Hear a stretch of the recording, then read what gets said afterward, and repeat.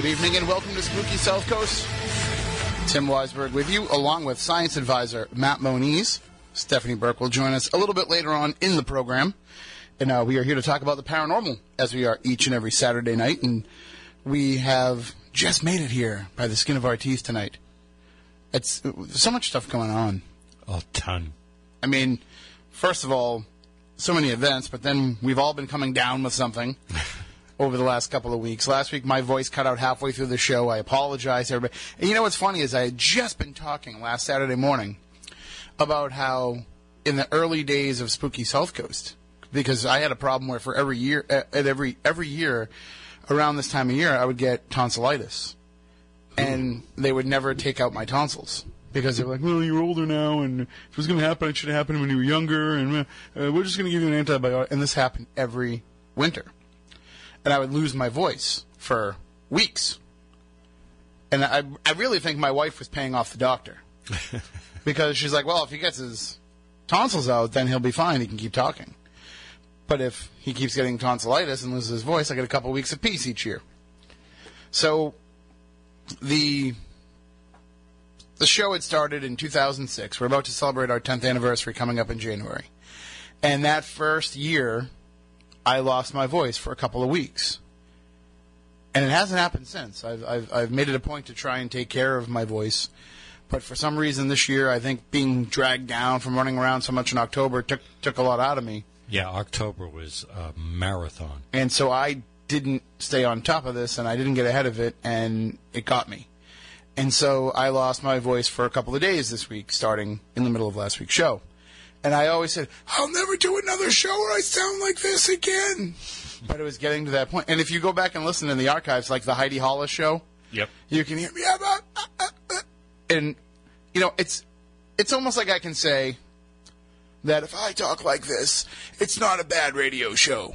You know, if I talk like this, because I listen to, you know, all different kinds of stations. And there's a guy on CBS Radio, his name's Scott Farrell, and he talks like this, and this is how his voice sounds.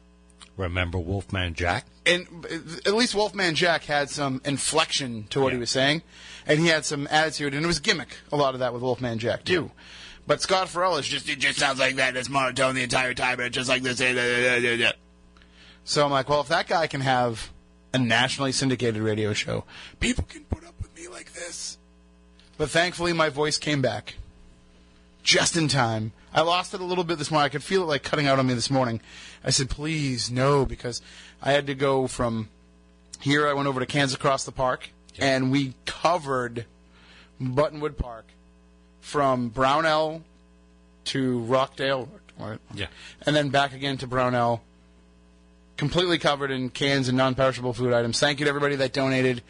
It's one of the best turnouts I've seen in my couple of years of doing it. And that was despite the wind and the weather. And you know, there was a lot of folks. And instead of just pulling up and dropping off the cans like they can do, they wanted to get out of the car and they wanted to lay them down across the park. So that's always great to see. And then from there, I had to run home. And then I had to go back to New Bedford for the House of Bricks Veteran Slam, which I was the special guest ring announcer for. How did that turn out? It was fantastic. They had a sellout. They completely packed VFW Poirier Post. And I was hoping all week. I said, you know, the radio audience is pretty forgiving. I can probably get through Saturday morning with a strained voice. I can definitely get through Spooky South Coast with a strained voice because I have co-hosts for that show that can help me out. I don't have that luxury on Saturday mornings. So I was like, I think I'll be all right. I just have to get through the ring announcing. I don't want my voice to cut out because wrestling fans can be kind of brutal sometimes. No. And it held up pretty well. And I was getting compliments. They're like, you don't do this all the time? You're pretty good at this. I was like, well, I watch it all the time, and I'm basically just copying what I see on TV. So hopefully this will be the first of many appearances with House of Bricks because unlike other wrestling organizations, they are there for fundraising purposes. So all the proceeds from tonight went to benefit the veterans of the VFW. So, and they do fundraisers for schools and youth sports organizations, and it's all put together by Mike Perkhouse Baker, and he's got a great group of people that all donate their time. And it's a fantastic family show. Get out there and see the next House of Bricks wrestling show. And I'm going to be at a lot more of them. Is Uncle Roger involved with it? He's not, but first of all, I'm going to try to pull him into it. but one of his best friends was there tonight, Okay. Teddy Goods. And if anybody has ever seen Teddy, like if you have not seen Ted wrestle, then the next time he's on a local card, go out and see. It is one of the most entertaining things you will ever see. The guy, not only is he a great wrestler, but he's just an entertaining personality. He gets the crowd into it. It's so much fun. And it's, even if you don't know anything about wrestling, you'll enjoy it. But if you know a lot about wrestling, it's, his performance is layered with, all these tributes to other wrestlers. And, it's fantastic to watch. But everybody was putting on a great show tonight. It was one of the best indie cards I've ever seen. And I actually had to leave early to get back here in time for the show. The main event was an unsanctioned match, a double retirement match between these two gentlemen who are both retiring. And they were going to have this hardcore, unsanctioned match where anything goes. And I was supposed to... Folding chairs? Folding chairs covered in barbed wire. Ooh. Thumbtacks, cookie sheets, trash barrels, everything. They were just throwing everything at each other. And the idea was that I was supposed to, I said, well, I'm going to announce the main event, and then I have to leave. And so I said to the people involved, they said, I'm just going to do it and cut out. So I got in the ring, and I got ready to announce it. And they said, well, hold on, we're going to have a flag ceremony for the veterans. And so I said, okay. So they said, just hold up, you'll read that in a minute. And the bad guy came out, the heel came out and attacked the babyface right after the flag ceremony. So I was like, I'm not going to say anything because I'm not going to ruin the dramatic tension of this moment. So I just said some quick goodbyes, and I made it over here in time. So this is one of the busiest days that I've had in a long time. And last week I was at Rhode Island Comic Con. So what does that tell you? You know how those days go. Oh, yeah. I heard that went very, very, very well. It did. It was a great turnout. And what I liked about it is that it was, it's... You can kind of tell sometimes in the early years of Rhode Island Comic Con, it was a lot of con people who go to these things all the time. And I was seeing a lot of people this year that were going for the first time. And they were like kind of blown away by the whole experience. So that's a good sign because that means, that the geeky, nerdy stuff, people are getting into it more. And that's better off for everybody. Are we going to have a table there with the next one? I know we haven't the past couple, but... Yeah, I usually don't. Because I'm running around so much that I don't bother asking for one. But I think for next year, I want to see if we can get an actual table. Well, Steph and I could probably man it fairly well, and we might be able to borrow a listener or two down. I'll talk to you about that off the air. All right. It's a thing. Politics. Gotcha. I'll talk to you about it off the air. But the Tonight Show, there's a couple of things that we need to address, a couple of topics that I want to kick around. There was a question on Facebook for Stephanie that we will pose to her when she arrives. And just somebody wanted her perspective on things a little bit. So we'll pose that to her as well. And we'll take your calls. 508-996-0500, 877-996-1420. And with everything that's going on in Paris, with last night's attacks and all the news coming out of there, people said to me today, are you going to talk about the paranormal stuff tonight? Yes, we are. We're going to continue doing what we normally do, but we do have CNN on in the background. So if there are any breaking news that happens, when we see anything major that's happening, we will cut out for any developing news. That's kind of just the way that it goes here. As much as I know everybody here enjoys the paranormal talk, news takes precedence if something goes on because we are New Bedford's news talk station. So that's understandable. But, and I'm talking anything major that goes on that we would have to cut in for. But otherwise, let's talk about some strange and unusual topics. And one of the things that I wanted to ask you about, Moniz, and I haven't seen you for a couple of weeks to get a chance to ask you this, but you had been tracking some UFO stories. Yes. I saw some of the stuff that you were posting up on Facebook, but you've been getting a lot of reports pretty frequently. An inordinate amount, actually. There's definitely a flap going on in this area from what I can track from roughly just around the Connecticut border all the way up into New Hampshire and Maine, right along this whole coast. And it's becoming quite prevalent. A lot of reports of orange orbs and daylight, basically saucer encounters. So, I'll ask this then, because it's just the first thought that pops into my head. We're transitioning into a different weather pattern, into colder weather, clearer skies. And does that kind of open up the visibility more, that these could have been there, but we just weren't seeing them through the haze of summer? I think a lot of it has to do with now that the trees are clearing of leaves. It's easier for people to see the skyline, whereas normally they're covered in canopy. So, and the other thing too is we've had a lot of astronomical phenomena going on lately. Yes, between meteor showers and the super blood moon, the eclipse, the lot of space junk coming back to Earth. And frequent aurora borealis seen in this area, so people are paying attention to the skies more than they normally would. And you said, you're calling this a flap. I mean, what constitutes an actual flap? What would MUFON say is a flap? When you get, 2 or 3 reportings a month, as opposed to what's happening now where they're getting, 2 or 3 a day in various locations. Not multiple reports of the same sighting. There have been a couple of multiple reports, But I mean, and to constitute a flap, it would have to be multiple sightings of multiple correct craft. Yes. There was that situation last Saturday where in California they were reporting seeing UFOs in the sky. I don't know if you heard about this, but the Navy said that they were actually doing some test firing. Oh, yeah, the missiles. Yeah. So is that, immediately, of course, the people that we follow on social media, immediately the story that comes out is, oh, they're putting the spin on it already, disinformation, it is a UFO, there's no Navy test firing, but... Yeah, no, they were. If you could let Stephanie in when she's ready. Yeah.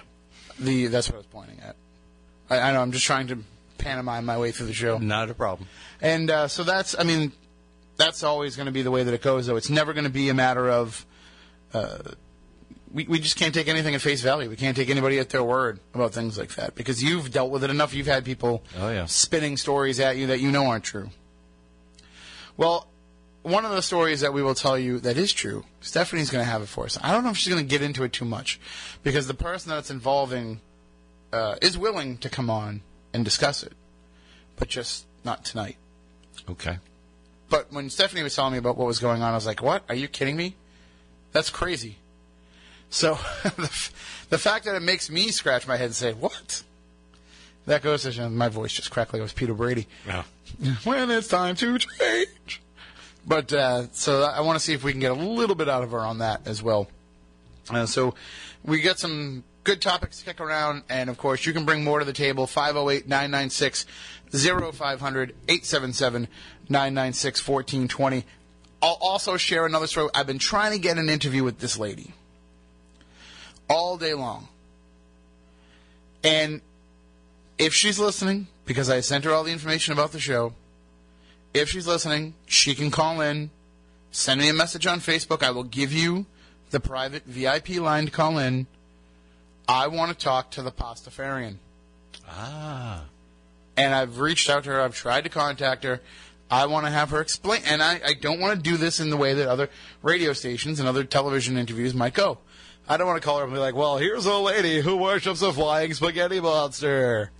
She wears a colander on her head in her license photo. I want to actually find out about this, because I agree with the basic concept of the Pastafarians of the Church of the Flying Spaghetti Monster, that it's just as plausible to believe in that as any other deity. Ramen. I could tell you were noodling your way to get that into there. Oh, yeah. But the Pastafarian, if you haven't heard the story, there's a woman from Massachusetts. For once, we actually scooped Florida on the weird story. For once, we have to say Florida, Massachusetts woman instead of Florida man. Because Florida man, he's the guy that always does all that weird, wacky stuff. So this woman who lives in, I believe, Lowell, she petitioned to be allowed to wear a colander on her head for her driver's license photo, for her RMV photo. And there's an issue with that, because according to the RMV laws, you can't wear anything on your head that would obscure or obstruct your face. But she wears this colander, this strainer, on her head in a way that makes it so that her face is not obstructed. So she petitioned the RMV to be allowed to wear this, and there's nothing they could do to stop her. They had to allow it. So now she has her license photo with a colander on her head. And if you look on fun107.com, the story's up there, and you can actually see pictures of her. I love you. You can see pictures of her. Same to you. Wearing the... my throat is already closing up on me. But you can actually see the photos of her wearing the spaghetti strainer on her head. Stephanie, did you see this story? I'm assuming that you must have seen this story. I did see the story, and I got a good laugh about it for a very long time. I actually researched it today. And it is a legitimate, well, as legitimate as some of these weird religions can be. All right, I can hear you now. There you go. Yeah, I sat down today because my husband was on a trip and he came home, and I looked up the Church of the Flying Spaghetti Monster because I just needed to know, because apparently I didn't know anything about it. Sorry if you guys already went over this, but I just walked in. So I went to go type it out to my brother the other day when I saw the original article, and my iPhone auto-corrected Church of the Flying Spaghetti Monster in all capital letters like it was something important. Wow. It's like, well, this is weird. So my brother said, what's wrong with you? You don't know it's a real thing. And I said, no, it's not. He goes, go look it up. It really is. But enough that your phone is programmed with it already to recognize it? Yes. So It's because you have a weird iPhone. Have you looked at the website? I have not looked at the website, no. I have looked at the news reports about the woman, Lindsay Miller, but I have not... It is the most hilarious thing I have ever seen. There's a link to it on fun107.com on Is Nancy's there? Story, yes. I have to tell you my favorite part. Hold on. I got to look it up now. I love the heading photo of Michelangelo's David there, the Sistine Chapel painting. Yes, but on that photo and other pictures, there's a little saying on there. That was my favorite. I have to look it up for you. I don't even know if I can say it on air. Put the spaghetti back in the holidays. That's one of their mottos. Really? That's really funny. They actually hand out leaflets. This is... We should have had the Grand High Meatball I think you should join us on the air. We're going to keep pursuing this. This is definitely not something we're going to let go. It says, sounds great, but where do I start? Spaghetti, Wenches, and Metaphysics, a guide to the Flying Spaghetti Monster. They also believe that their religion is all about, because, you know, we believe that humans came from primates. Mm-hmm. They believe that humans came from pirates. Well, yeah, that makes sense. And that heaven is filled with a beer volcano and a stripper factory. Yes, that I was on board with. Okay, so all you have to do to join is just to say that you're a part of the church. But they make their money by certificates of ordination, which cost $25. Which I'm contemplating right now. I think you should do it. Because I am, as the Spooky South Coast audience knows, I am an ordained Universal Life Church minister. You are, but you're nobody until you're ordained with the Flying Spaghetti Monster.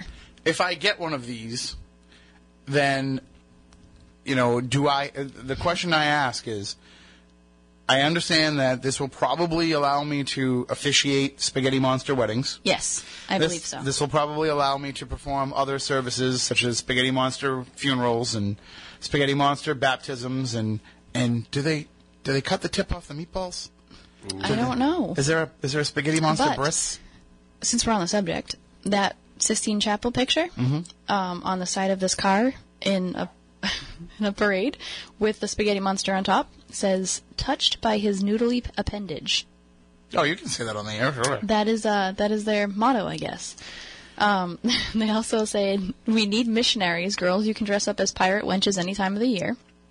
I know plenty of those. There are, I'm assuming, Christians of some sort protesting that you need to trust Jesus, and warnings that drunks, homosexuals, abortionists, you know, the whole entire thing, hell awaits you. The Pastafarian heaven, there's a big old arrow that says, we welcome all on his list. Nice. So they're at least non-judgmental, which is fantastic. Which makes them one of, like, 3 religions, I can see that. This guy where is this? His Austrian ID photo is wearing a collar and on his head, so it's worldwide. Another one won a case in, I think, Australia. I don't know, but it is a worldwide thing. This is real. I can get on board with this, but, a lot of religions make you choose one side or the other. Yes. They make you choose one thing or that, this or that, this or that. Does the Church of the Flying Spaghetti Monster make you choose No. marinara or Alfredo? I don't think so. Okay. Because I can't make that decision. Their whole thing is... What's wrong with clam sauce? I like the clam sauce too, Ugh, but seafood. usually the clam sauce is that's kind of like a specialized thing. That's like the clam sauce is kind of like the Jesuit version. There's like a little sect. Yeah. Of Okay. this. But I'm just wondering, is there? Or it could be Hasidic. There could be different branches of sauce that you use, and then we're not even getting into the different types of pasta, because while obviously the spaghetti monster is made of spaghetti, Right. I can imagine they wouldn't want to exclude, farfalle or was it elbows or falafel? I don't know. There's elbows. plenty of You think I'd be a types. cook or something, and I know what I was talking about. But ziti, ravioli, I worship ravioli now, and I'm not even a pastafarian. Well, I think you need to Lasagna. become one. I'm thinking about this. I'm thinking about getting ordained because I think I we're don't. making all of ourselves hungry. I don't. I brought food, but it's not spaghetti. Sorry, guys. Well, I'm thinking now we have to call. What's it down the street there? There's one right over there. What's the place? Riccardi's? Riccardi's. You have to have them bring a big thing of spaghetti. While we're talking about this, I vote for the lasagna or chicken broccoli ziti myself, not so much spaghetti. I think that there's room in this set of beliefs for chicken parmesan. Okay. I believe there is room in the set of beliefs for veal parmesan. And eggplant? Eggplant, absolutely. I've never had eggplant. Ever. It's actually quite good. I don't know. Well, Jury's still If out. done right. it yeah. depends on how you want to have it. If you want to have it just sliced and roasted, or sliced and sautéed, or if you want to have it breaded, if you want to have an eggplant parm, Yeah. it's all on how you want to have it. But This is some I pretty recommend deep it. stuff. My mind is already blown. I'm already ready. I think that I'm going to consider converting. Okay. Well, I don't actually have a religion, so then I'm not really converting. So I'm do kind of they just signing up. Sprinkle you with holy parmesan or something? It doesn't say. I hope it's just not. I hope it's not hot marinara. Hold the baby over the tureen. Pour the sauce in their head. Watch it burn. My mother did just text me to say she wants you to wear the strainer and says that you can host spaghetti suppers to raise money. That's a good point. Good point. So, when should we do this? I don't know. I know right now Abby's listening at home saying, this would make a great blog. So, we have to really document this and get it all together. And think we should. we say all this, but by the time we get around to doing it, we'll forget about it. But I really do think that, this is the way, this is the one for me. This is the one for me. I've been searching for an answer my entire life. My almost 38 years on Earth, I have been looking for that guiding force in my life, that higher calling that will put me on the path to enlightenment. Now, because you're doing this, and because you're deciding right here, right now, that you're going to join and be ordained into the Spaghetti Monster. Somebody donate Religion. $25 to Spooky South Coast, because I don't want to pay for this out of my own pocket. So, I'll officiate your wedding for free if you do this that. now means... I wonder if there's a special hat you can wear besides the colander, like a Spaghetti Monster hat. We can make you one. I don't know. We'll have to look into this. But it's now going to become the official religion of the paranormal because you did it. I am a trendsetter. You are a in the trendsetter. paranormal. Everybody loves to copy you. So if Saturday is the holy day for the Jews, if Sunday is the holy day for Christians, then I know what the holy day is for the Pastafarians. Anthony! It's got to be Wednesday, right? It could be. You know why? Why? Wednesday is Prince Spaghetti Day. She's too young. She doesn't get it. Nope. I got it. Oh, well. Like Mine- half of our audience got it. The other half is like, what's he talking about? On Wednesdays, It's Prince Spaghetti Day. it's the day we eat the leftovers from Taco Tuesday. Well, in case you guys want any more controversy on this show and this podcast, my Taco Bell cup has Christmas on it. No. It does. No, it does. It actually says the word Christmas. Oh, you got me. No. You went to a different I did. place just for me? I did. You were fantastic. I am fantastic, thank you. It has the holly leaves and berries, and it's got 3 green sauce packets on it. But that is holiday. It's not just plain red. Well, but it's not. It doesn't say Christmas. It doesn't, but we all identify with the holidays. Holly's a seasonal thing. It's a seasonal. They can get away with it. I'm just poking the bear. Well, we talked a little bit about it this morning, and I thought that it was ridiculous that people were getting that worked up about it. And now I'll share the story here. If you haven't seen it, I posted it up on my Facebook. The entire controversy has been manufactured. The entire controversy was manufactured by this one pastor who tries to make viral videos and get himself attention. The Starbucks cups have never said Merry Christmas. Nobody removed Merry Christmas from the Starbucks cups. Correct. They have always been some sort of variation of the red cup with different designs. Sometimes it was like an overlay and snowflakes on it and stuff like that. It's Wintry not even things. plain red either. It's ombre. I don't know. It fades into a cranberry. The cup fades. Yeah, the ombre colors. It starts with a lighter color and fades into a darker color. Oh, going okay, yeah. like down the cup. Yes, you're welcome. That's the thing, is it only takes one person saying this for it to take off and have people be all up in arms about it instead of actually researching it. And it's funny because this happened the other day with a story on Comcast Sportsnet. They put up a story about Donald Trump saying that if he was president, the Patriots would win the Super Bowl every week. But Donald Trump didn't say that. It was Frank Caliendo doing a Donald Trump impression on one of the radio stations. And so they put in the headline, Donald Trump, in parentheses, impersonator Frank Caliendo, says Patriots would win Super Bowl every day.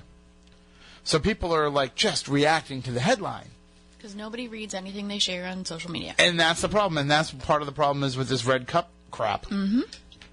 Is they didn't bother to learn the actual story behind it, and and we see it all the time with paranormal stuff. Yep. We see it all where people just read the headline and comment on it and can't take 2 seconds to click on it.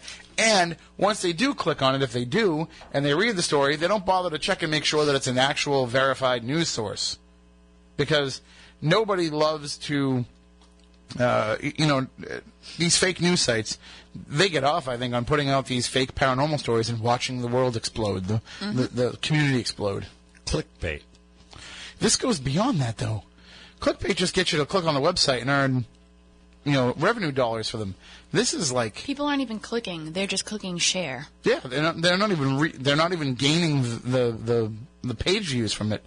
They're just gaining it's chaos. I mean, that's what they're doing. They just like to cause chaos. So when you see a lot of these stories that are out there, there was one going around the other day about somebody saying something about proving that ghosts are real, and everybody's sharing this whole story without bothering to read it and seeing what it is. And my favorite are the people that the righteous indignation people who are like, see, I told you all along, and everybody thought I was crazy for doing this, but look, here's the story, this is definitely real and definitely true.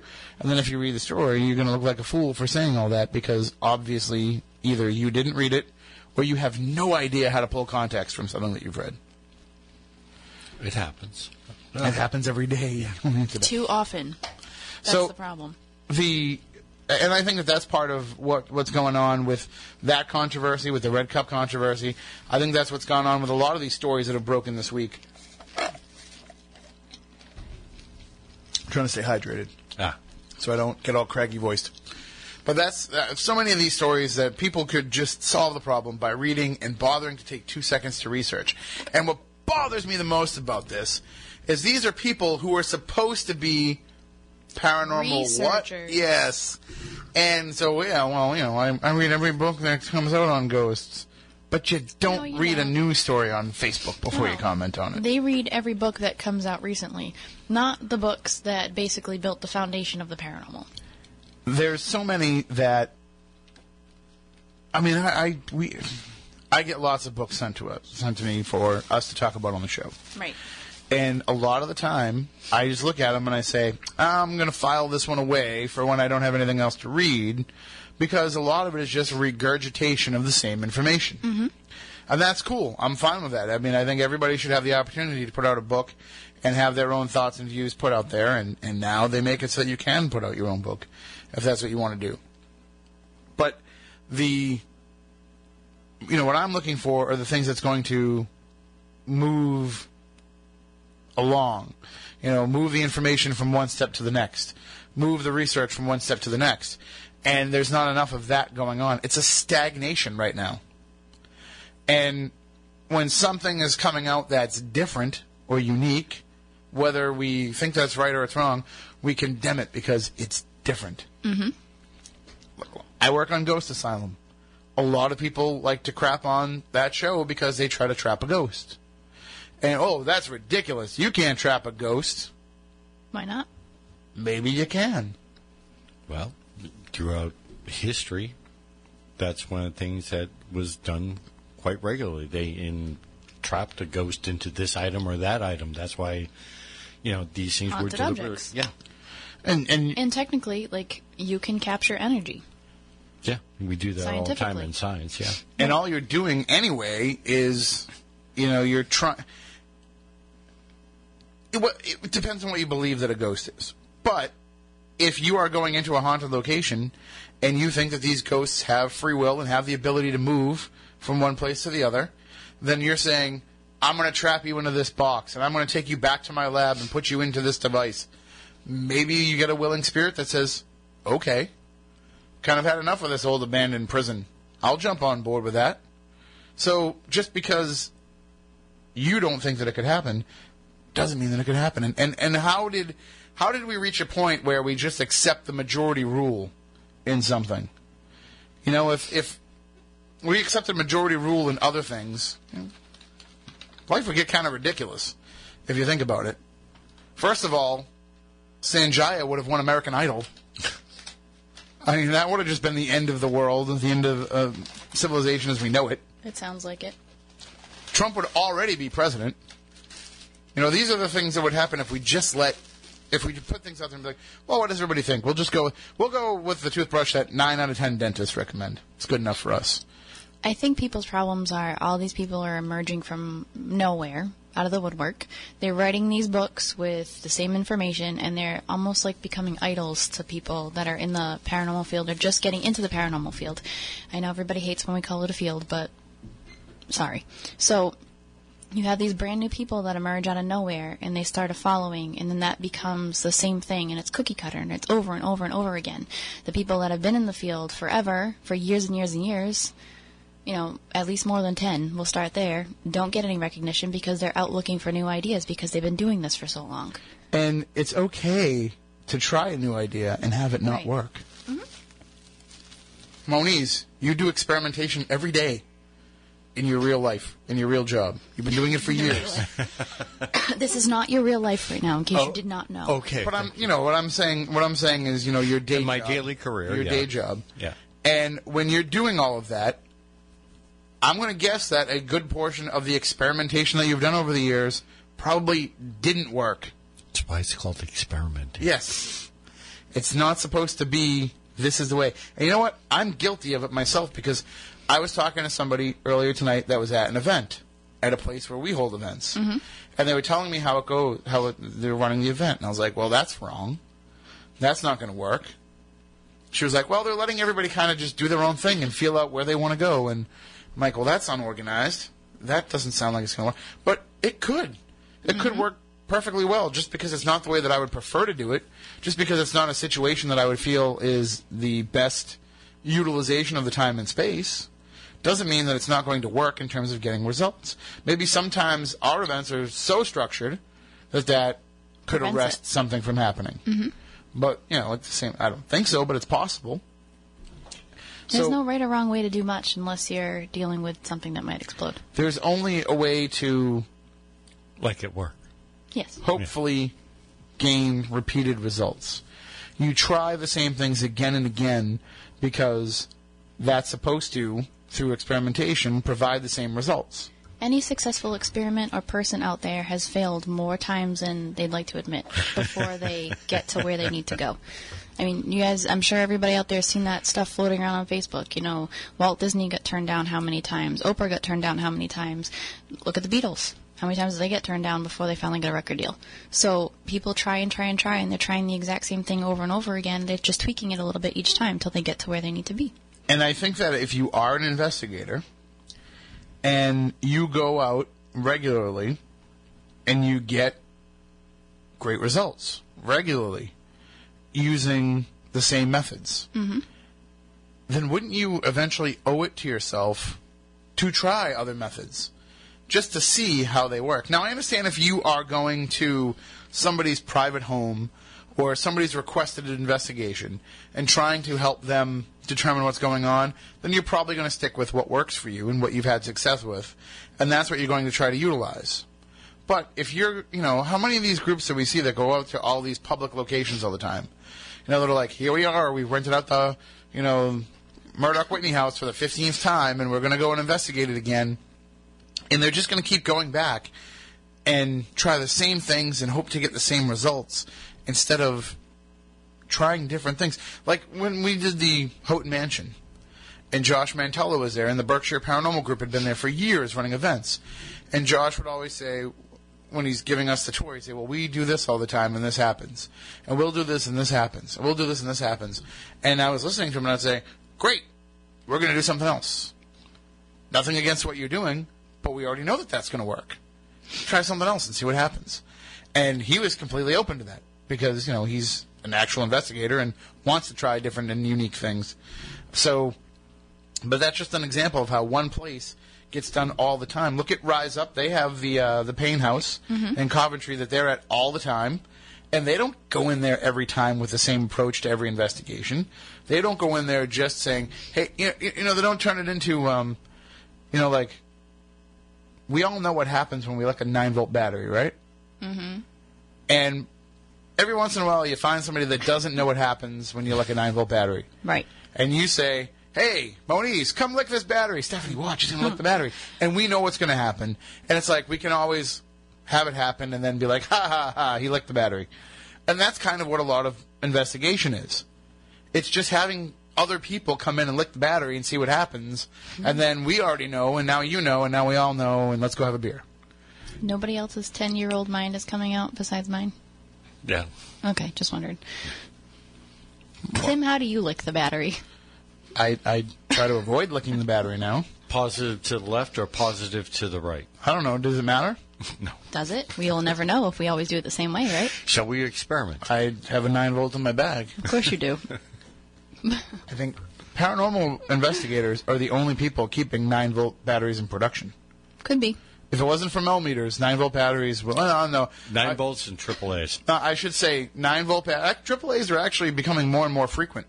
But I will say that the 9 volts between millimeters for the paranormal investigators, radio control cars, but just the, the handheld controller, and walkie-talkies, like toy walkie-talkies, or even like the 3-mile radius walkie-talkies. They all seem to run on 9 volts. But if it wasn't for those items, 9 volts would be like a penny. We can get by without it. It's nice to have it, but we don't really need it. So there's my rant on 9-volt batteries. And I think I just lost us the Thank Energizer. God we just got through that.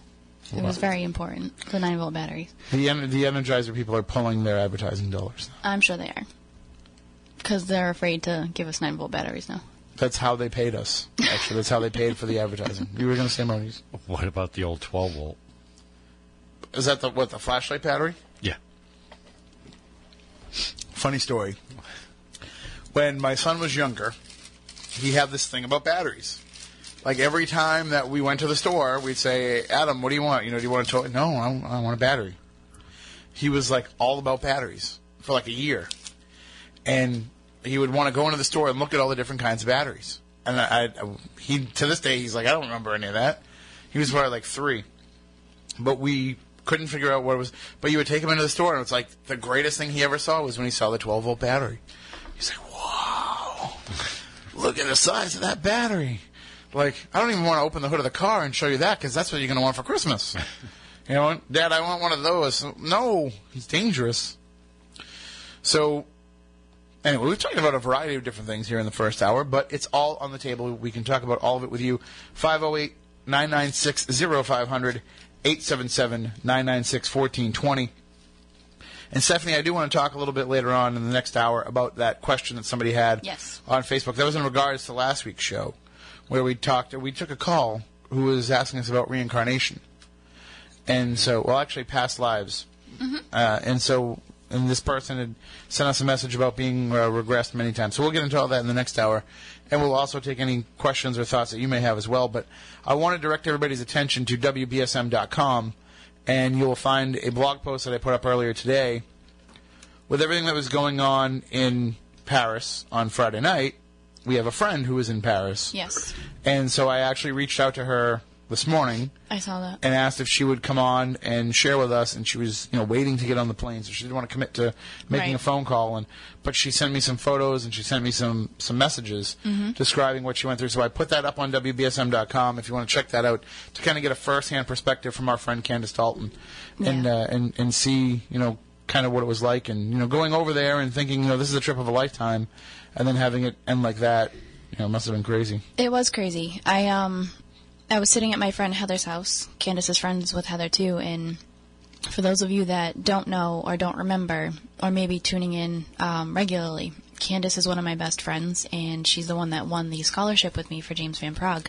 And she's been texting me her whole trip. She's been texting Brendan, too. And I got an alert on my phone. WCVB5 said that there was explosions in Paris and 35 people are dead. And I thought to myself, because my husband travels so much, oh good, Brendan's not in Paris tonight. And then my heart sank, and I thought Candace is. And she could only text message at her hotel because she had free Wi-Fi at the hotel, so she could use iMessage. And I didn't want to scare her, because I didn't know it was a terrorist attack yet. But in my heart, I felt like it was, and I didn't want to jump the gun and make her panic. So I just said, hi, how are you? I love you. Are you okay? She answered me back right away, told me she was fine, and I sent her what I had read.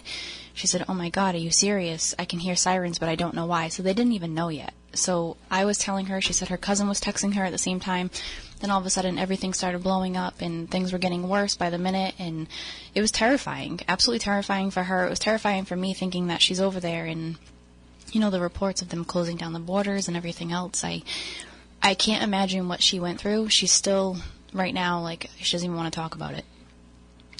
What I was getting from her in the messages we were sharing was she was ready to kick some ass. She was last night, but I think the fear of not being able to get home this morning and realizing there was a good chance she might be stuck there definitely did not help. Which normally, in any other circumstance, you'd be like, oh man, I'm stuck in Paris another day? Right. Oh, what a shame. Right. But with everything that was going on. Yeah. And I also never realized just how many listeners that we have. Not only in France in general, but in Paris.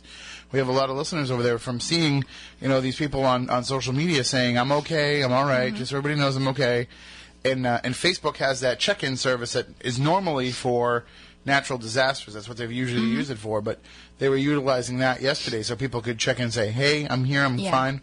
And so I'm looking at this, I'm like, wow, these are a lot of our regular emailers and people who tweet us and it's really scary because that shows you just how connected and how how close everybody is around the world. And France isn't that far from Syria, right? I mean, when you're looking at the grand scheme of things, water.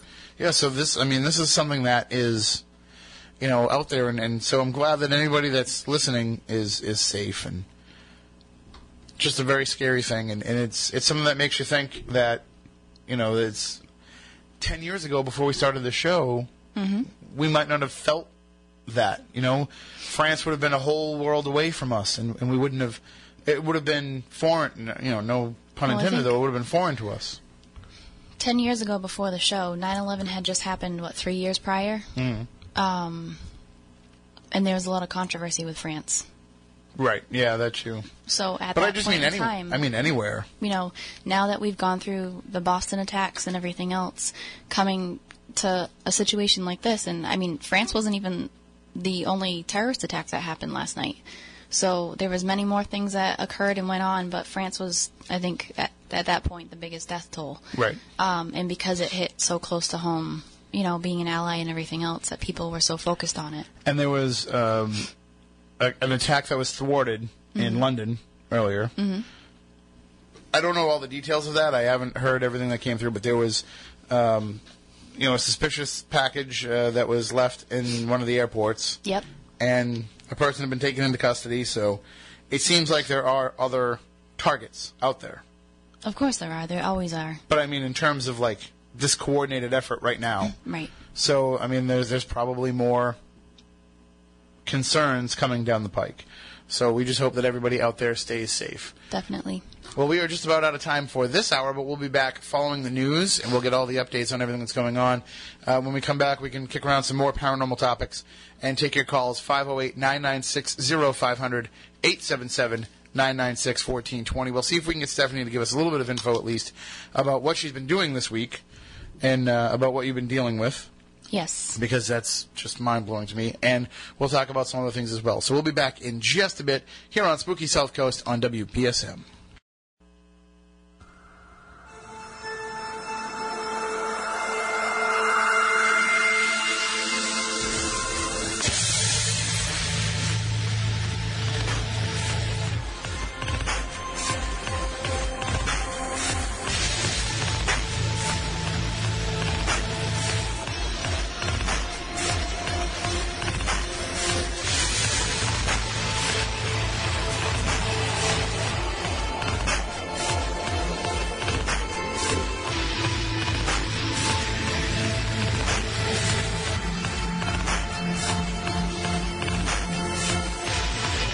Welcome back. Hour number 2 of Spooky South Coast. Tim Weisberg, along with Stephanie Burke and science advisor Matt Moniz. And, of course, we are not broadcasting on Spooky TV tonight because I just barely got here in time. Like, literally, I was running in here because we were going to have dead air. So we didn't have time to set up the cameras. You're not missing much. No, just me eating Taco Bell. Yes, Stephanie is wearing a North Face. Yes. We're going to put that in so you can get the plug in, the contractually obligated plug. And the Uggs to go with them. Normally it's not the same. Normally they don't see your Uggs on Spooky TV. Well, they're up on my chair right now, so you actually could. But just trying to make sure that, in case you're trying to get a sponsorship from the North Face people. Okay, we can work on that. Moniz has a shirt with skulls on it. He is unshaven. And me, I am wearing a tuxedo. Of course you are. No, I'm actually wearing the Spooky South Coast shirt, because I was promoting us to the local audience. But I did wear my suit jacket over it. Did you? So I looked semi-professional. Okay, I like it. All right, so that's kind of the way that because, I could have gone the whole suit route and worn that. But, you're getting in and out of the ring, and it's I would just rather be comfortable. So I went with, the more relaxed look. I like it. And it worked out well. People were saying, "Oh, what's that saying in your shirt?" I'm like, "It's the radio show that I host, which is the reason why I'm here. That's why I'm the special guest ring announcer, because I have a radio show. You should all be listening." And I hope that we do have some people listening, and I welcome you into the show. It's usually much, much better than this. Usually my voice isn't cutting out, and we have guests, and we talk about planned topics. But tonight we're winging it. But we do have a question that had popped up. Now, we talked last week. We had the caller who called in who was talking about past lives and past life regression, and he mentioned, I think he said that he's undergone regression 4 times, if I remember right. And so here's the question that comes from Ryan over in England. He wanted to let us know that he listens to our podcast on iTunes, and he found last week's show to be brilliant, even with scratchy voices. I love it. I love the regression talk and would like to share with you my belief. I believe that we have a certain finite number of lives in the bank, and that once you have used them all, that's it. Ryan says that he himself has always felt a strong pull toward World War II, so he feels that was one of his. He says he doesn't believe that you die and then are instantly reborn, but there is almost like a delay where in that time the life you led is dissolved from memory, which is why he feels you can contact relatives past. He also thinks that's why sometimes you see a lot of regression in young children. And also his theory is that babies could tell you the secrets of life, but they don't have the ability to communicate properly. He would love to hear Stephanie's take on this. So, That's a big old loaded question with a bunch of questions in it. So I'm going to try my best. We can break it down. We're going to have to break it down. Take it question by question. A, it's amazing that he's listening all the way from England. That's awesome. I hope you guys are staying safe over there as well. So I talked last week about how, well, reincarnation was pretty much the topic that we were talking about. And I don't know how I feel about it, only because, and I think I said on air, that if we're constantly connecting with people that have passed that we know, and it's 100% successful, what he's saying is, there might be a delay and that's why we connect. I don't know how long that delay is. There's a possibility that could be correct, but I mean, it always works. So is it our entire lifetime as a delay? Do you know what I'm saying? So that very well could be, but we don't know until we get there. There's something else. Oh, so his theory about babies could tell you the secrets of life, but they don't have the ability to communicate properly. That could be true, too. At the same time, from experience and from what I've been told and from what I've seen myself, children up until the age of 5 can recall their past lives. So they usually, I mean, you can go on YouTube, and there's legitimate videos on there of kids writing in fluent Chinese, and they're not even anywhere close to China, and they have somebody completely, decode the entire thing, and it's real. There was that other story, I don't know if we ever shared it, but it went viral, about the kid in another country that woke up one day, said he was murdered in a past life, and with an axe. I don't think it was Lebanon. It was in the Middle East, though. Yeah. It wasn't Lebanon, though, because it was a really strange place. I do remember that. Oh, I'll see if I can find it while you're sharing it with everybody. It was an axe. He was killed with an axe. He had a scar, and he led them to his body. But because it was like a third world country type thing, they can't prove or confirm, especially being all the way over here. So. Are you looking? You find it? I don't think I'm going to click on this one. The website is www.iisis.net. No thanks. I don't think I should go to anything that looks remotely like ISIS on the radio station computer. Nope. But I will look here on the Pooch Times. I'm sorry, the Epoch Times. Oh yeah, that's where I think I found it. The Pooch. Where was it? The Pooch. Golan Heights region near the border of Syria and Israel. Yeah, that's why So he was murdered with an axe. In his previous life, he showed the village elders where the murderer buried his body, and sure enough, they found a man's skeleton there. And he also showed the elders where the murder weapon was found, and upon digging, they indeed found the axe there. So, what if this is the case, though? What if we're thinking of things on a linear process? We're thinking of things on a evolution process, where we assume that if this life is over and then we get reincarnated, then everything goes from there to there. What if that's not the case? What if part of it goes on to something else and part of it still remains? So you still could have this spirit version of yourself that can communicate with a medium or however else it might communicate, while another part of your consciousness continues on to be reincarnated. And maybe that's the point. Maybe the point is that we're supposed to be leaving little pieces of ourselves along the way, while the main portion of ourselves continues to evolve. Maybe we're leaving behind the stuff that we don't need, and that's why all these spirits that we're communicating with have all these issues. Because that's the stuff that we're not supposed to be taking with us when we move on to the next version of ourselves. It all makes my brain hurt. I think part of me doesn't want to deal with it and doesn't want to not believe in it, but ignorance is bliss, I guess. You just want to live in the now. Or at least that's where I stand. We'll say that how I feel about reincarnation is the same way I feel about UFOs. If anybody's listened, they know how I feel about UFOs. Well, I mean, Moniz, you've done a lot of regression with people when it comes to abductee experiences.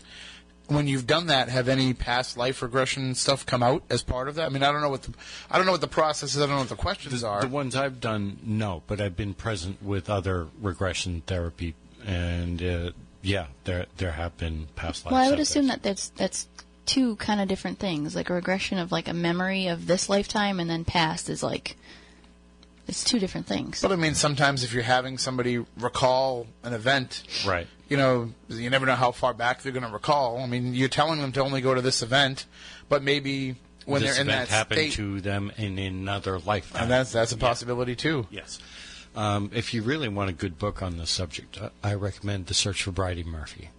It's a book that was done years and years ago, and it addresses one of the issues of how long it takes the soul to come back. There are several other books that talk about this, but the average is between 17 and 20 years, at least one generation. Well, I mean, I'd like to think that, you know, if you want to take a little break, that you could. You know, that you wouldn't have to automatically jump back into something else. You know, I can't imagine that we're Dr. Sam Beckett leaping from life to life. I would think that maybe there is a need to, you know, there's kind of like a built-in need to have a break. A buffer. Right. Yeah. Kind of like a little mental health vacation for you before you go and start all over again. Or maybe also there needs to be a time difference so that you can you can be readjusted and not go, because if you went right from one to the other, there's probably too much of a chance that you're going to come in with way too much information, which would kind of defeat the whole purpose of going back and living again. But then the other side of the whole reincarnation argument is, if we're supposed to be learning and we're supposed to be evolving as spiritual beings, then why do we start over? You know, why can't we come through and just go right from one to the next? You know, why can't we just be Pokemon and still have the same powers that we had before, but now we just have some new powers too? You know, I don't know if that's even accurate. I don't know that much about Pokemon, but forgive us. 508-996-0500, 877-996-1420. Good evening. You're on Spooky South Coast. Hey, how you doing, Tim? Good. How are you? All right. I'm the guy who had called last week about past lives and all that stuff. And I think we're totally going off on different tangents here tonight, but we're trying to stick to kind of the root of it. No, that's fine. No, we can talk shop and we can take whichever way you want to go on that as far as that goes. Well, now, you had said that you had gone through regression 4 times, was it? No. Actually, I had... It's a thing where I had gone through a number of particular exercises and whatever else that opened up my particular perception, so that now if something comes up, I can look at it, and if something pops in my mind, I might be starting to react on something, and I can spot, oh, there's also a reaction from lifetime ABC or 1, 2, 3 or whatever it is. I've had regression in a sense, but the system is a different thing than hypnosis because it was done on that gradient of, you know, consciously working on it a little bit at a time, so that your memory goes back a little bit further and a little bit further, and then you're able to see more as far as that goes. So it's kind of like pulling on an elastic. You can only go back a little bit because if you pull back too fast, it's going to snap. Yes, but on the other hand, as your awareness level increases, then you can see more because you know more and so on. You can reach further. The human awareness level, in theory, there's no top and there's no bottom. You can go all the way up. People talk about reaching enlightenment, but you know, you can go past that, or you can go all the way down to the other end of the scale and go to anti-enlightenment or whatever you want to call it, you know, go out the bottom as far as that goes. And you get, a lot of times, I think that some of the stuff that you run into when you're going out and you're looking with ghosts and stuff like that is that you're dealing with a spiritual being who's actually in kind of rough shape to begin with. And so the perception is not all that great because they are still stuck in God knows what, or so on and so on. Yeah, it seems like, though, that's one of the predominant ideas behind this is that you can get stuck, and that getting stuck kind of holds back your spiritual development, and that if you're not able to learn from this life and go on to something else, that it's almost like you're doomed to repeat it. And is that the way that you've seen it in the research that you've done? That well, it's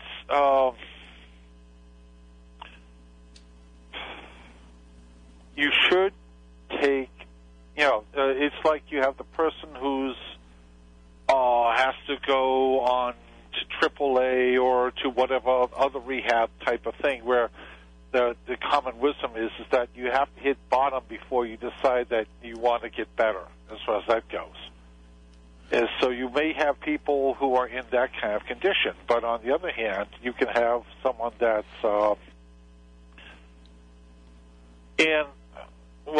you need to be able to refine and define the various awareness levels up and down a little bit more clearly so that you can recognize what you're dealing with. Like, say, a person who's in a condition of, quote, suffering, unquote. That's as good as they get, and which is a pretty miserable condition.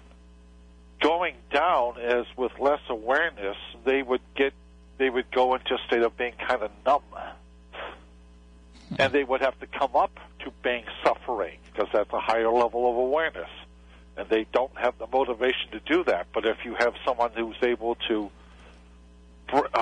help them up, and they know what the steps are, and so on, as far as even just the basic levels, how they go up and down, then the person can get into areas of awareness where they get a little bit more energy and they can perceive a little bit more, and then they can then reach a point where they want to do something they can actually reach, and they're not saying like, oh, it's not real to them that they could do something or whatever else, to be able to say that someone could have hope, or that they might want help with someone. For a lot of these people in those conditions, or those beings in that condition, it's totally unreal to them. You have to kind of get the next step up for wherever they are at. Not it may be so over their head. You might not want to say, oh, we're going to get you all Superman or whatever else. No, they may just be in the condition of they would like to hurt just a little bit less.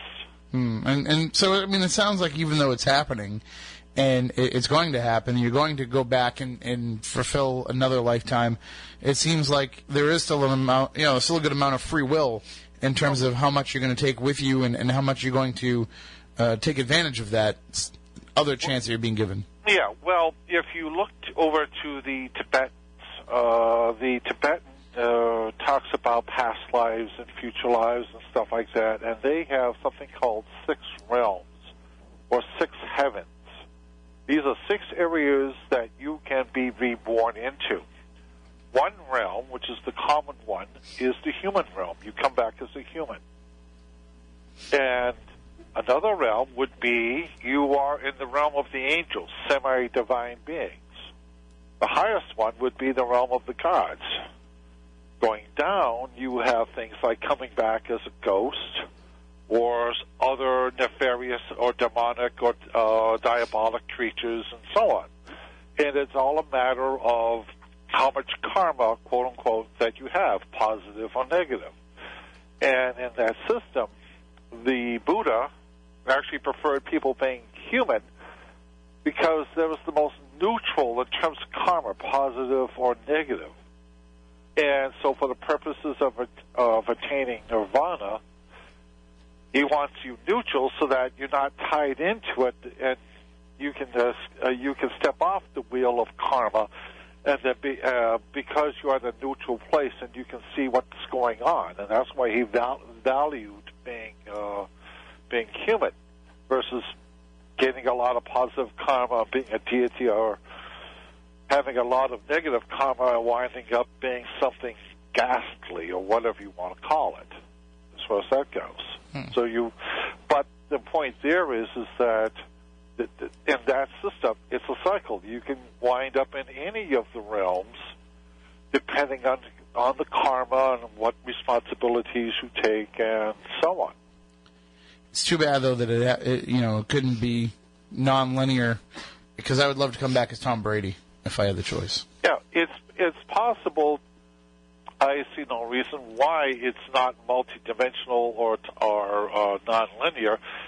It's just that, well, Tom Brady is still Tom Brady, and you're not going to be Tom Brady, but Right. you might be the equivalent in some other context. Although, if there was the ability to go from, different, if it was a whole multiverse idea, it would explain why so many people are saying that they were somebody famous in a past life, because, maybe you were at some point. Maybe at some point you got a chance to be Abraham Lincoln or... Yeah, well, there are several factors involved with that, which are that, one, somebody was those people. Somebody was George Washington or Benjamin Franklin or Abraham Lincoln or whoever you want. Name a famous person.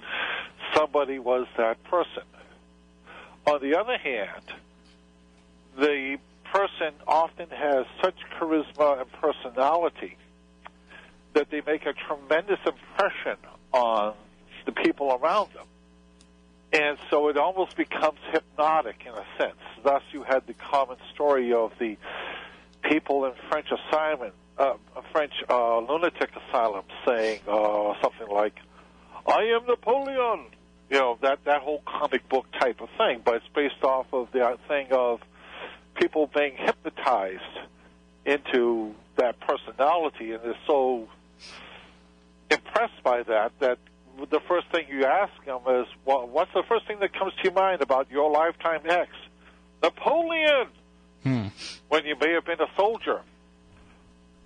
French or English or German or whatever else. You may have been in the army that Napoleon beat the heck out of at one point in whatever battle it was. It's like, yeah, he terrified you. So that's the thing that comes to mind. And then here you are 100 years later, and the first thing you come up with is like, and you're obsessed with Napoleon, not because you were, but because he so terrified you, you want to find out everything there was to do with him. Or maybe make sure that you avoid him in other lifetimes as well. Or whatever, exactly. Or that kind of person and so on. And so you run into this type of thing of the person who's, when you get into a recall, sometimes, like if you have an execution going on, you don't know if you're picking up on the guy at the block who's freaked out about the executioner, or you're picking up on the guy who's the executioner who really doesn't want to be one, but it's a family job, and he doesn't want to deal with all these people there. So you don't know which side of the equation you're going to pick up on, and you got to be able to sort it out one way or the other. Well, we thank you again for another great phone call. We have to take a break, but thank you for checking in and for making us think a little bit more. Hey, have a good weekend. I sent you an email so you can reply back, and if you want to talk more, we can coordinate, stuff like that. Sounds good. Thank you so much. You're welcome. Take care. Bye. And now we are going to take a break. When we come back on the other side, we can take more of your calls and thoughts. 508-996-0500, 877-996-1420. Back in a moment with more Spooky South Coast here on New Bedford's News Talk Station, 1420 WBSM.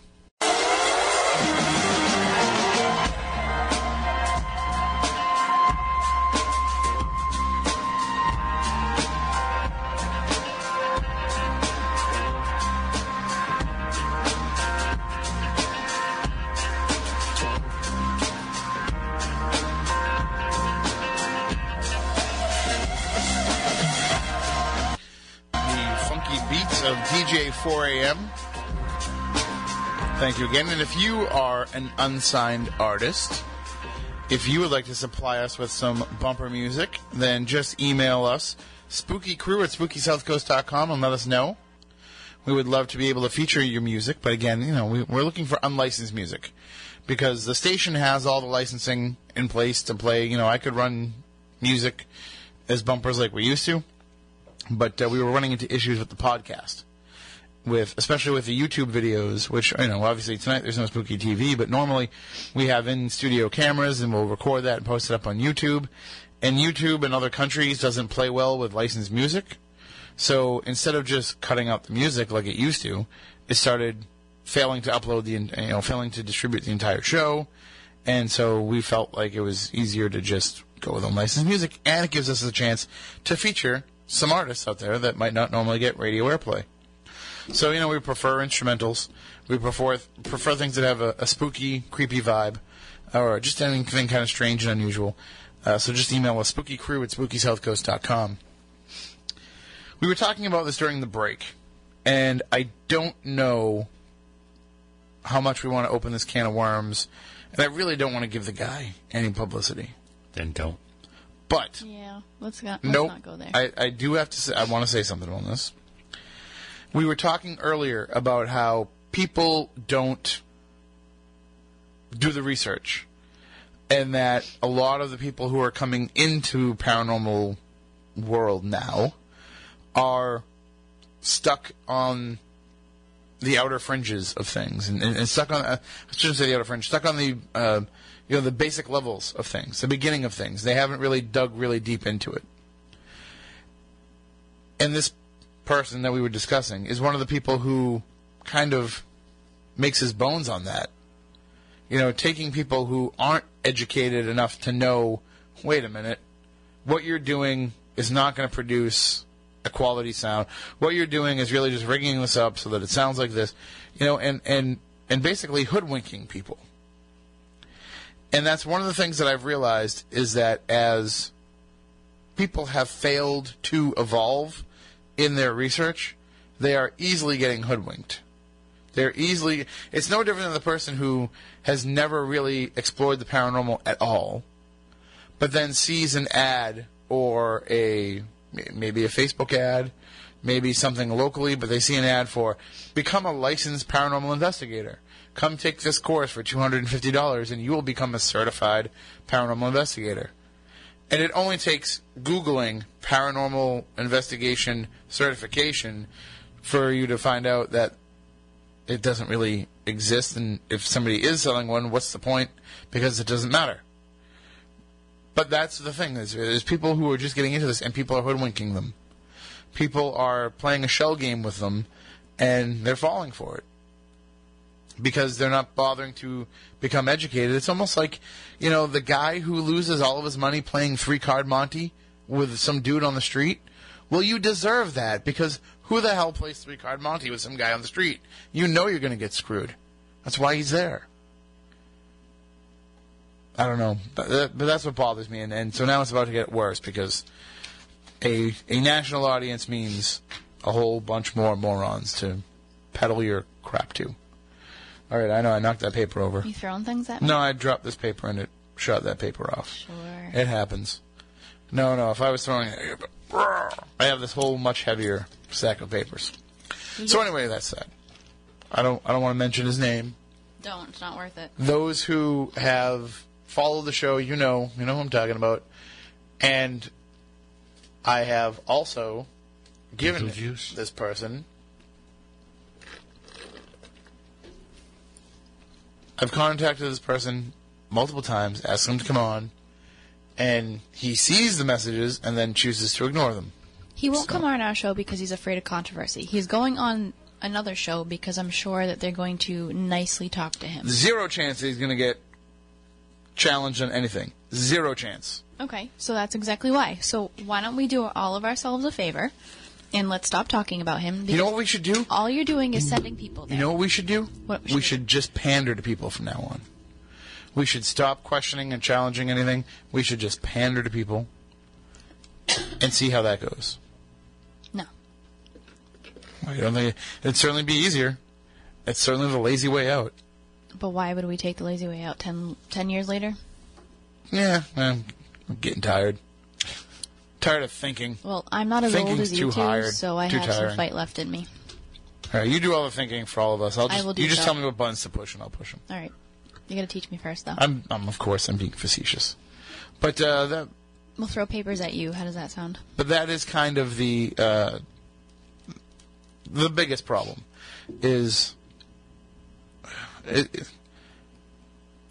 like and I always try to find other ways of putting what I'm thinking. But when you go to the gym and you said, all right, I'm going to start working out all the time, and you go there and you get on the treadmill, and you can handle the treadmill. The treadmill works for you. You can watch Netflix on your phone or read a book or listen to music or what. The treadmill works. And you're perfectly fine going, whatever, 2.0 on your treadmill. And it's working for you, you lose weight. But you never go beyond 2.0 on the treadmill. You don't go try anything else. You don't try any free weights. You don't try and up your speed. You don't even up your incline. You just get on that treadmill and you keep going at 2.0. And that's what I think a lot of people do in the paranormal, and they're happy with it. Like, yep, I'm fine with this. I can go out every Saturday night for the rest of my life and walk 2.0 on that treadmill, and I'll feel fulfilled. Should I be upset about that? Or should I just say, hey, whatever, that's your life, man?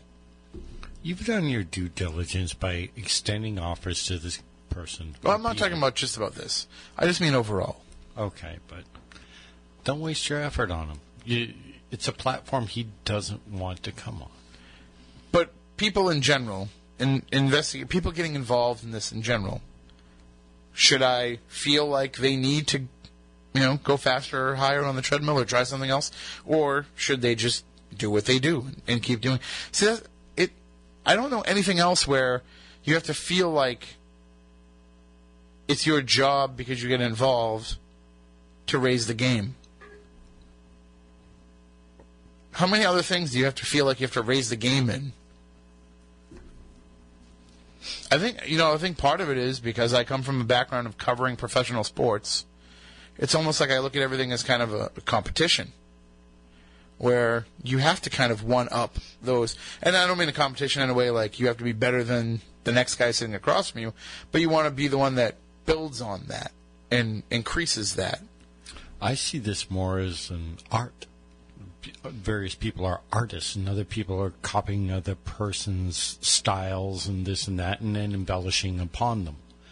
It's whereas it's not so much a competition as it's individual flares being put on the same canvas. I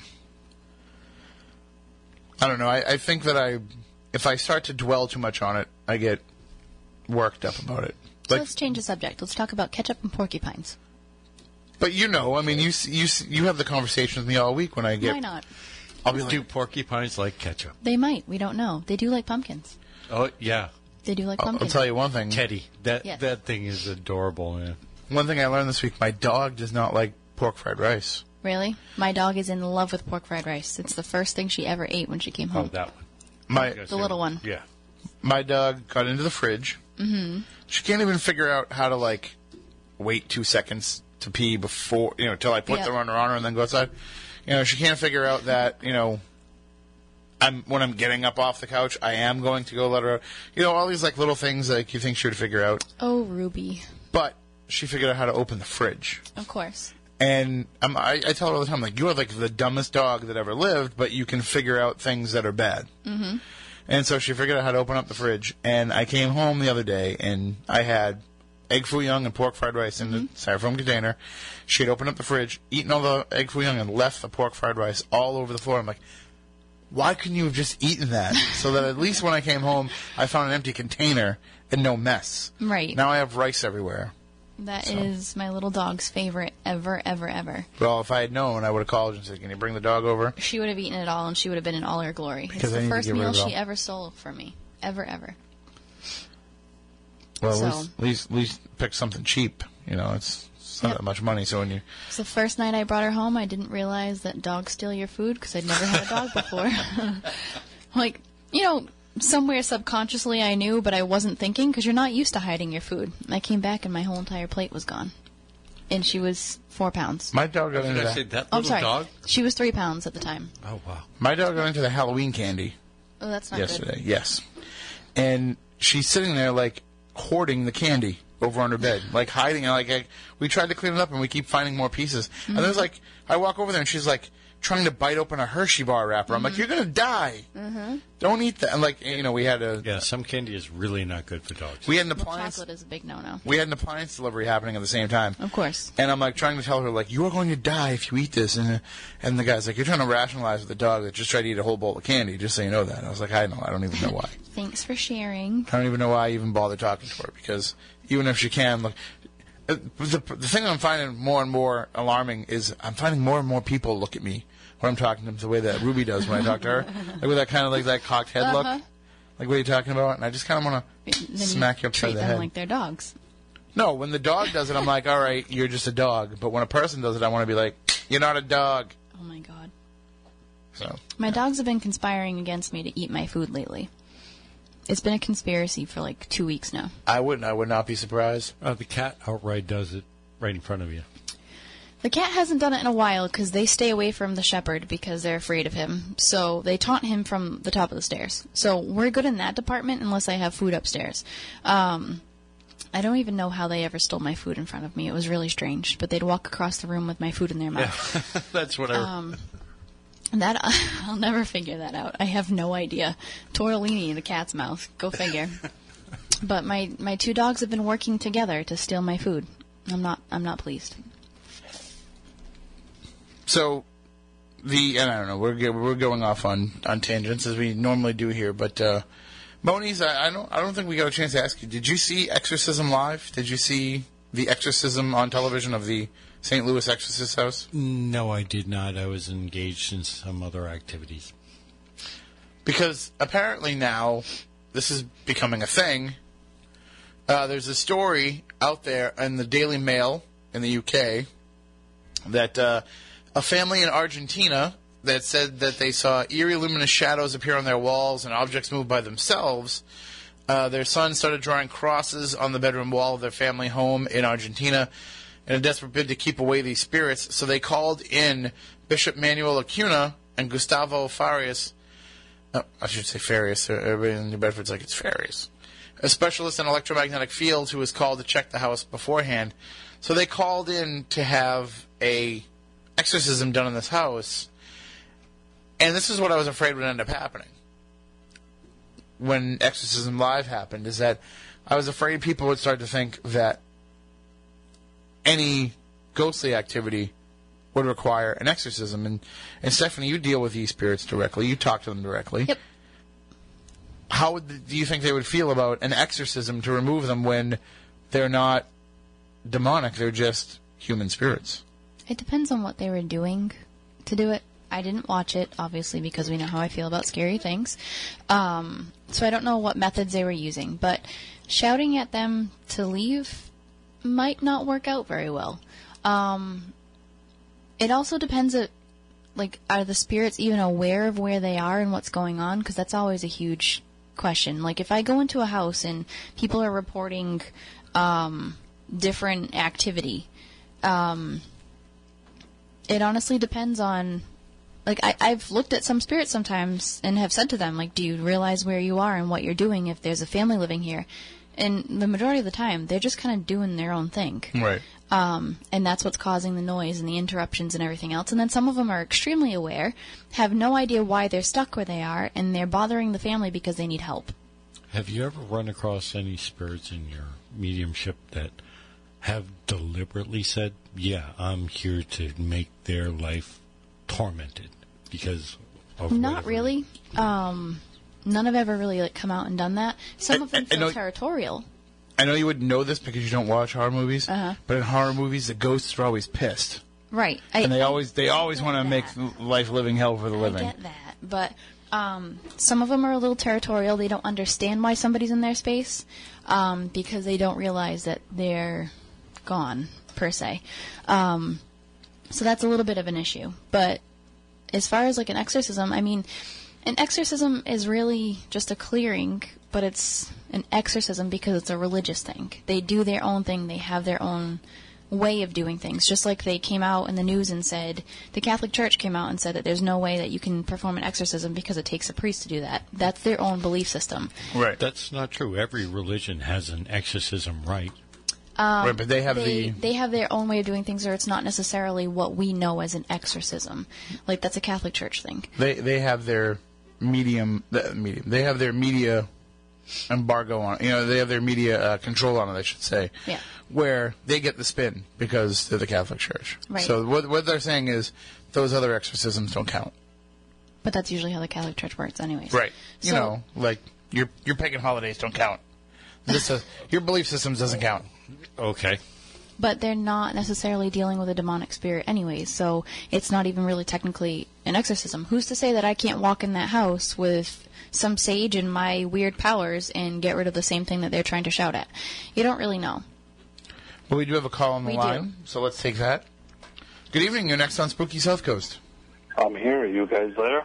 We are here. Oh, very good. Interestingly enough, I picked up on the conversation as you guys as I called in. I do have to say, though, the Catholic Church definitely has the gold standard as it comes to exorcism. Because they certainly do, like, after dealing with all the churches, it seems like they have their stuff together more than all other churches. But to each his own, I guess. I guess my main point tonight was to call about just the rant you went off about Tim. It was interesting about dealing with certain, I guess, politics among the paranormal field. There is some, yes. Yeah, well, I won't go into great detail, but at one point in time I was interested in dealing with this on the extraterrestrial level, and I had a very bad encounter with a certain organization that turned me off to ever wanting to deal with that kind of group and people again. Would that be MUFON? You know, I'm not saying anything, but, you know, after listening to the show from many Monies, you definitely have a very honest way of saying the things that are on certain people's minds, so I will digress to that.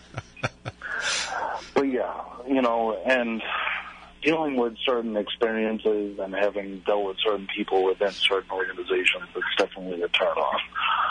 But I definitely don't feel that way about this field, you know, and I'm glad that there's shows out there like you guys and certain other shows on, you know, not to plug Dark Matter Radio, but there's definitely, I hate to use the phrase, but coast-to-coast radio shows that deal with this that are definitely pointing people in the right directions. Well, I think that's the advantage of it is it allows for people to have open dialogue about it instead of, you know, nobody's trying to preach that their way is the right way. And when I do hear shows that do that, you know, they turn me on. I mean, not just in the paranormal, but anything. You know, any of these political talk shows where it's got to be Rush Limbaugh's way or nothing else. You know, I'm tired of hearing that. I want to hear some different viewpoints, and I want to hear some different approaches, and I want to hear some different ideas. Yeah, I can certainly appreciate that. You know, and I think that's something that everybody could touch upon. You know, this country was built on the idea that everybody has an idea of their own. You know, or everybody should be able to express their opinions on things, and it couldn't be all one way or the other. You know, somewhere there's got to be a middle ground in it all. And obviously, I won't go into politics because that's not what the show is about. But you know, it certainly has a feel that there's a little bit more of a idea in the paranormal field that there's the middle ground in anything, and that's one thing that has certainly gathered my interest that I know. Well, hopefully we can keep continuing to live up to that standard, and of course, all the great shows on the Dark Matter Radio Network. You know, it's a variety of viewpoints, a variety of topics, a variety of ideas, and that's what I think makes it great. Nobody's trying. I mean, it's Art Bell's network, but he's never once, neither he nor Keith has ever said, you know, here's the content direction. The only thing that they care about is making sure that you have top quality audio because that's what they're trying to provide for the listeners. So they've never actually had any kind of editorial comments. It's always just been about, you know, you have your own voice, you have your own say, you have your own exploration of the topic. Just make sure the audio is good. Yeah, certainly. And you guys sound great on TuneIn. That's for sure. And obviously you sound great on local. But, well, thank you. No, we sound much better on TuneIn. Believe me, whenever you can, be farther away from us, hearing us talk, we're much better off. And if you want to share your experience that was causing you issues with this other group, just email it to me or email it to the group, and I can forward it on to other people if that would help you. Sure. Yeah. Well, I certainly appreciate that, but at the same time, I think I'm kind of, keep it moving. Yeah. And I think, for whatever reasons, there are energies in this world that move us towards certain things and certain people that are meant to be where we are. We all deal with our own personal issues and our own personal things, and there's definitely certain reasons why we get to where we are. Yeah, well, your path is working, so stick with it. Thank you very much for the call. No problem. You guys have a good night. You as well. And we are just about out of time for this week's show. We'll be back next week, though, to talk more about the paranormal. I'm trying to work it out so that Ralph Sarchie can come on the show. Just his schedule's crazy right now with the Demon Files being on the air. But he sent me a message the other day and said, I know that I owe you an appearance. I want to come on. So we just have to work it out and find the right date. We will have him on. A lot of people have been asking me, because we had Aaron Plasinski on a few weeks ago talking about the show, like, when are you going to get Ralph on? So we are going to have Ralph on for sure, just making everything work out. And, of course, we've got all kinds of great shows planned in the weeks coming up.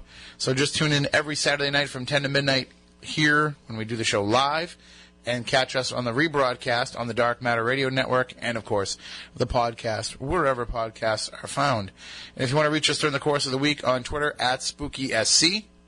You can also email us, spookycrew@spookysouthcoast.com, and you can always, send smoke signals and, mental telepathy as well. Stay spooktacular.